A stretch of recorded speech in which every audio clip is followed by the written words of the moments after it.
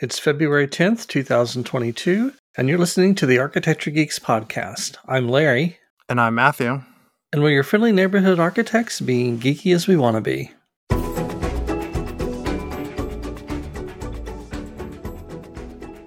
Well, hello again, everyone. Welcome to February, which for us here in Texas, last year was such a freak show of February that it was kind of nice this year. We've actually had a freeze, so 1.5 days of kind of icky weather, and I guess winter's done, I suppose. I mean, I know I didn't really go anywhere. Did you guys even get out of the house? No, we didn't get out too much. We took the kids out, but that's just to burn their energy, because apparently you can throwing them out in really cold weather is just as good as an hour on the playground for even 5 minutes. Just being out there, it's enough to really sap their energy. So we took the sled out and found the tallest hill we could around here. It's all relative. So, but that was a lot of fun, and everybody got to take turns sliding down the hill.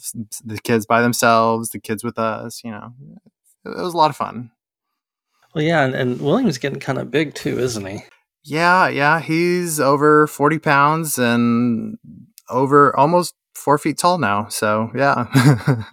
Holy cow! And he's only 3. That is just absolutely insane. Wow. Well, fitting that we're talking about about your giant child, because we wanted to revisit an old topic today with sort of a new perspective, and not really old topic, because we were talking about this around this time last year. We were really exploring how our roles as parents, and that's Matthew being kid parents and me being a doggy parent, but how that's influenced us both as architects. And I think at the time Matthew was barely 2 years into his life as a father of twins, and I think it's probably safe to say that things have changed since the last time we talked about parenting and architecture. Yeah, so today we're going to continue that conversation, because as we continue to grow as parents, new experiences come with new, I'm going to call it learning opportunities, but I guess that's the optimistic way to put it. I guess I could have just as easily called them struggles and how they have impacted how I've approached my job as an architect. And I love that you actually call it, learning opportunities. There's a I won't say it was a joke, because the intern I was working with at the time didn't appreciate it, but I'm like, it's a learning experience. This is a learning experience for you. And she didn't really appreciate that as much as I did, I guess. But yeah, I would imagine 3-year-olds, you're learning quite a bit. So what we wanted to do was talk about sort of parenting 3.0, since I guess, the kids are 3 now. And what we want to talk about is some things that they've been doing, and sort of how it relates to architecture. So we're going to touch on scale models and that sort of idea of getting a tactile sense of scale and what that means. We're also going to talk about the fact that Matthew has been spending, I think, a little too much time playing with his kids' Christmas presents. And then we'll end up with talking a lot. So for the architects, and I guess for the non-architects, especially the parents out there will enjoy this part, we're going to talk about MEP, which is mechanical, electrical, and plumbing, because apparently, from what Matthew's been telling me, that's the latest and greatest discovery. Once they hit about, 2.5, were you telling me?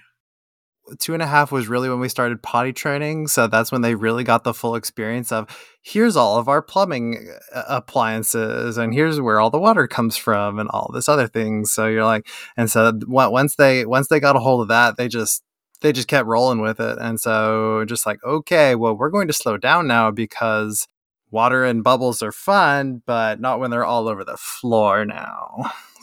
So we'll start our parenting podcast today talking about scale models, because over the past year or so, the twins have really started getting into things like Legos and other small figurines.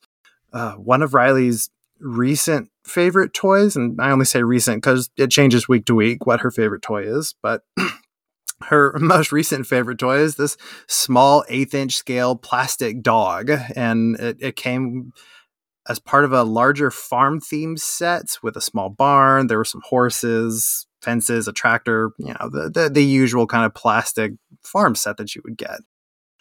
But what has been really fun to watch as an architect is both Riley and William taking these scaled little animals and building entire worlds for them with that small farm set, but expanding that further with Legos and Lincoln Logs. So it's just this sprawling small scale world. And by the time that they're done playing with it, that small farm set is expanded to include a fairly unstable Lincoln log mansion, because again, they're 2.5, 3 years old. So, it could use a little bit of work, and then it's got some Lego cars and some trains for their animals, but it's really quite the creation.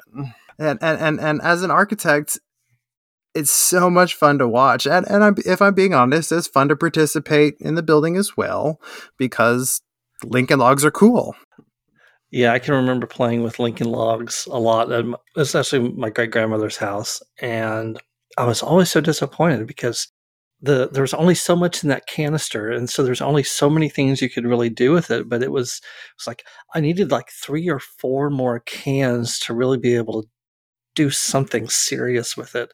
But I just remember getting out and playing with it all the time, because this is that's I think that scale model stuff really is one of those likely first interactions that any kid might have with architecture, whether they're realize it or not, because it's the sort of imagination and brain power that really sort of you have to have, or you have to really work through to get this little world you've created at your age, at that age. That it's the same design muscles that we use as architects. They're using instead with the little Lincoln logs, and that's just kind of really cool. The funny thing to me though is, and I don't know if you had this experience, but watching my nephew play with some of this stuff, and they have scale model things, but the things that they have aren't always at the same scale.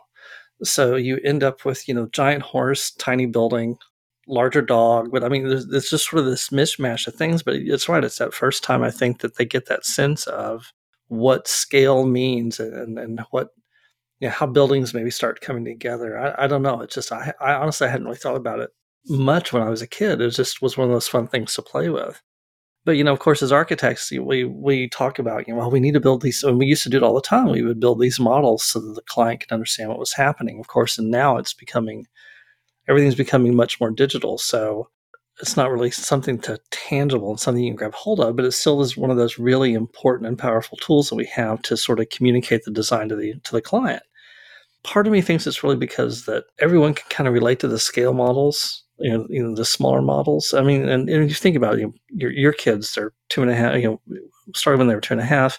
There's some intuitive understanding about the models themselves and what they're communicating, and how do you visualize that? Of course, as we're looking at it, because we can't help ourselves, you're trying to visualize it as an architect, and suddenly maybe thinking about plans and elevations and what does this thing really look like? Because we've got this I don't know, this sort of mishmash of things going on, as you said, the farm set, the Lego, and the Lincoln log all coming together. Another thing that on top of the scale models, there's another thing that the kids got for Christmas, and we talked about this a little bit on the first podcast of the year, and I think you've had more fun with it than they have. And if you listened last time, guys, you'll know we're talking about these stepping stones that you got for the kids. Yeah. Yeah, these are hard plastic shells of varying height with rubber grips on the bottom that you can stand on and jump from one shell to another in a kind of floor is lava type game. And it's a surprisingly good way for the kids to burn energy inside. And we set up a really cool little obstacle course across the living room and the dining room. And the kids just have had an absolute blast with it. And of course, when the kids leave for daycare, that's when I get to have fun with it. And so I created a path from my desk to the bathroom using nothing but those shells. So so whenever I need to go to the bathroom, you get up and you hop from shell to shell. And of course, my obstacle course is a little bit more challenging than theirs, but it was a great way to, my calves actually felt kind of sore because, it's not a muscle that you're using on a regular basis. At least I haven't been lately. And I will say that even though I was doing my own obstacle course, I did make sure I did go online to make sure that these little plastic jumping stones supported my weight before I started jumping on them. I can 100% say that I am getting just as much out of this kid's Christmas present as they are at this point. I think I can probably say with maybe 95% certainty that at some point you're going to have 100% injury from doing this. It's fun. Oh, it's challenging. It's like, oh, wait a minute, slip, bonk, and I'm waiting for the email to say, okay, I've sprained my ankle or I've pulled a muscle somewhere, because that's one of the things I'm actually taking from this conversation a little bit. The other thing as an architect I'm taking from this, other than the fact that you really, I guess, got bored one day and decided you needed something fun to do, is that we don't design our spaces as architects. We really don't design spaces for play as much as we design them to look good. And I think a prime example of that is that you just talked about setting up an obstacle course and the stones for you through the living room and through the dining room. Well, those are spaces that are meant for living and dining, and not intended for play, but we don't have the space for it, so we end up using them for other purposes. So instead of a dedicated dining room, now suddenly it's become the play area. And even the times when you have a dedicated play area, it's not really set up for play. It's just another big space for the kids to sort of spread out in. Nothing frustrates me more as a parent these days, and as an architect, I really appreciate these images. There's those really clean images that you see on all the architecture blogs, like, check out so and so famous person's house, and look how modern it is. Look how spacious it is. Look at all the natural light that's coming in, and they've got all the latest gadgets and probably some really cool architect doing it, but it doesn't look lived in. It's there to be looked at rather than to be lived in, and so I can really appreciate houses that actually look like somebody lives there rather than just used as a backdrop for whatever famous person is posing in front of it. That you have mentioned that just makes me laugh, because I don't know, a couple of years ago wrote a blog post because Ricky Martin, they did a photo shoot for Architectural Digest, and it's Ricky Martin at home with the kids, and of course they're showing the kids' bedrooms, and I'm like, there's no way children were living in that space. I mean, that space has never looked like that since the kids got the first toy. There's no way, but it looked so great and so pretty, and everything was so organized. And I'm like, the minute that photo shoot was over, stuff went absolutely everywhere. And there's probably not a parent out there who had looked at that and went like, yeah, keep telling people that, because no one's going to believe it. But there are places, and you were talking about, like, I think it's a house in Japan and a couple other places where they actually really integrated it, thought about it. They really integrated the play into the actual design of the house. Yeah, there's this really cool house. It has an integrated cargo net into it. So it was this 2-story volume. There was a living space on the first floor, and then on the second floor it was just open, but they had a cargo net on the second floor, and then there's some skylights above that. So it kind of lit the entire floor all the way through down to the first floor. And it was really cool because I could imagine, okay, the parents are down here on the first floor, send the kids upstairs. They can go bounce around that cargo net all they want to, and everybody can still have a great time. But it's a great use for a double height space. The cargo net was stretched across the entire space so that nobody was ever going to fall. But it was to me, that was a great way to integrate both a kid's need to play having a really nice looking space and taking other architectural considerations into it as well, like natural light and just being able to inhabit every little space part of your house. Because a lot of times you see double height spaces, and it's just more dead space that your AC has to pump cold air into, and of course there's always going to be a dead zone, and it's just never going to feel just completely right. So you're just kind of like, ugh. So it was a really cool way of handling that and still integrating kid play areas in there as well. And that's what I would really appreciate more, I guess. Much the same way that you have a Murphy bed so that you can convert a game room into an extra bedroom if somebody comes over, or whatever the case may be. Like if you have a fold out bed from your under your couch that converts your living room into an extra bedroom if you need to have somebody over. Why can't we do the same thing for play spaces? Like have a Murphy rock climbing wall or something. It folds out from the wall and bam, you got a rock climbing wall. I was like, hey, that'd be pretty cool. I don't know. I just with two little kids running around right now, that'd be incredibly valuable to me. And you were talking about too these double volume spaces that don't do anything, that they're just double volume spaces. I mean, you got a lot of wall. You could put some, rock climbing stuff on it, hopefully, and might have to throw out the mats down during the day. But think about that. Yeah, how do we convert some of these spaces into actual usable space? And I don't know that we think about that much. You see these houses that are designed with these game rooms or these bonus rooms that are supposed to be for play, but they're never really set up for that. And there has to be a way to do that so that people can actually get back to using like their dining room for the dining room and the living room for the living room, and not have kids' toys scattered all over the place because it's the only play area they have. I mean, there has to be a solution there somewhere. But the thing that I've been looking forward to on this podcast to getting to, because I don't have to deal with this. At best, I have to deal with the dog, slobbering water around a little bit. But you guys are now having that fun experience of the kids are getting tall enough to be able to reach things, and so now you have this whole other basket of possibilities that are just opened up for you guys.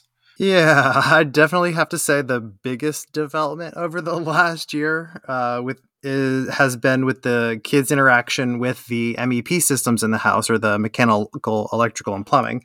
So, from about 2 to 3 years old, they have developed so much more control over their bodies, which also correlates with an uptick in curiosity, unfortunately.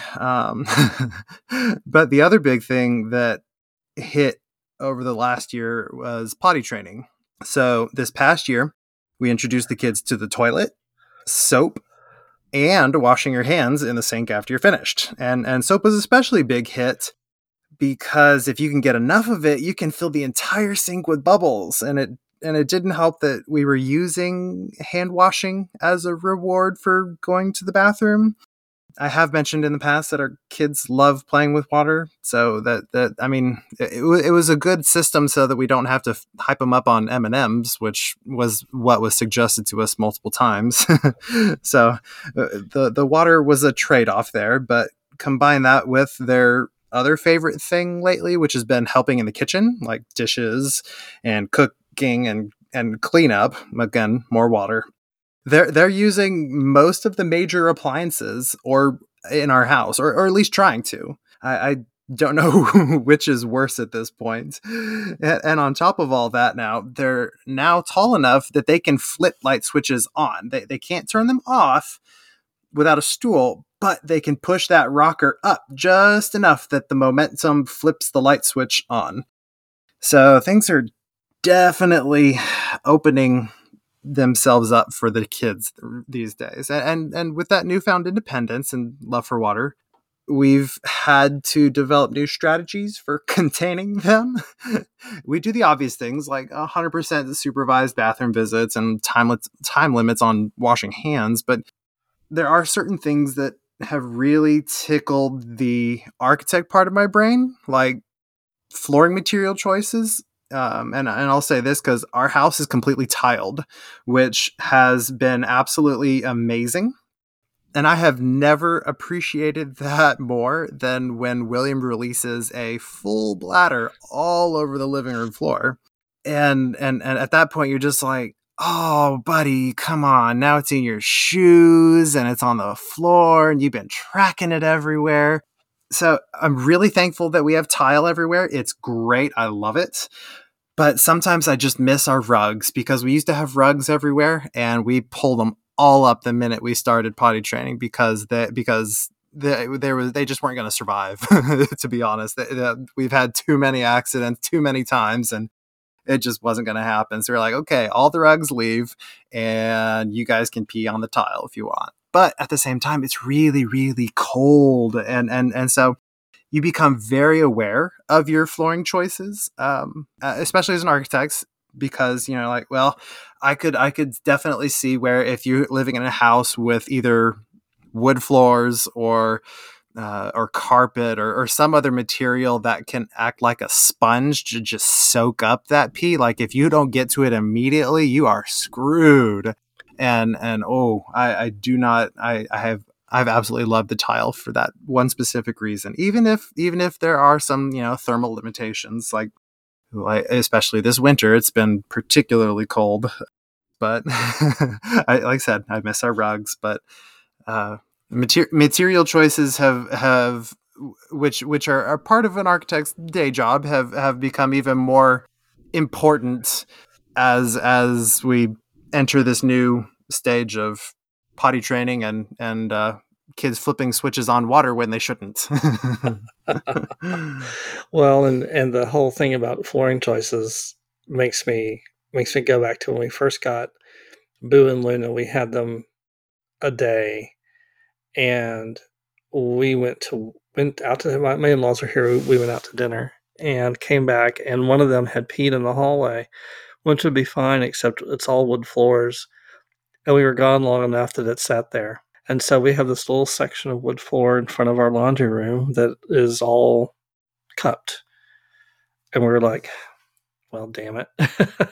And what drove us crazy was that there was a doggy door and they had both been in and out of it, but one of them, I guess, decided that that was just going to be the place. And for some reason, I don't know if maybe a little bit out of spite, or if they just, new place, got a little confused and just peed right there in the middle of the floor. So I can certainly appreciate having all that tile. And I think you can too, because there are things that we don't think about as architects, like from a little person perspective, and the potential damage that can happen. Because bathroom sinks, I mean, you talk about them liking to wash their hands.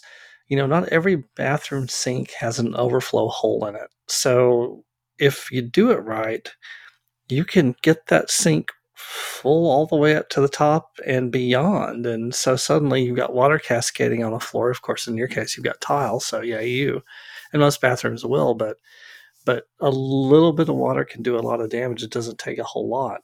Well, the other thing too is you're potty training these kids, and big people toilets aren't meant for little kids. It just doesn't work well. I mean, if you go into elementary schools, all the fixtures are kid height and they're meant for kids. But most houses are that's all adult height. So suddenly now, I'm sure you guys were struggling to get struggling to get them up there and get them to understand. Okay, you have to climb up here and do your business, because it's not a natural height for them. But the thing that you mentioned to me that I thought was fascinating was this whole idea about the appliances, about them starting to press buttons on the appliances, because there's the potential damage that can happen when someone turns on a microwave and there's nothing in it. I mean, to the point that if it runs long enough, you have the potential for fire. So you were telling me what you guys keep a glass of water in the microwave so that William doesn't accidentally turn it on and just basically set the kitchen on fire.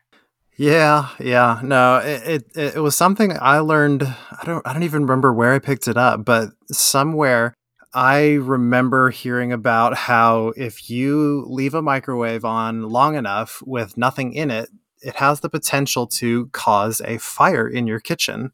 And it's just the microwave is creating these energy beams that are supposed to be hitting whatever you have in the microwave. But if you don't have anything for those beams to hit, it's just going to keep bouncing around in there, and eventually it'll either destroy the microwave itself, or and that's your best case scenario. Or if you leave it on long enough, you can actually cause a fire. I'm honestly, I would be more concerned about someone eventually sticking something in it and turning it on, like a GI Joe or a Barbie, or unfortunately a Matchbox car that's made out of metal. I think that would be the scarier part, that potentially one of them one of them might actually figure that out, and suddenly there's a much bigger issue than just getting water on the floor.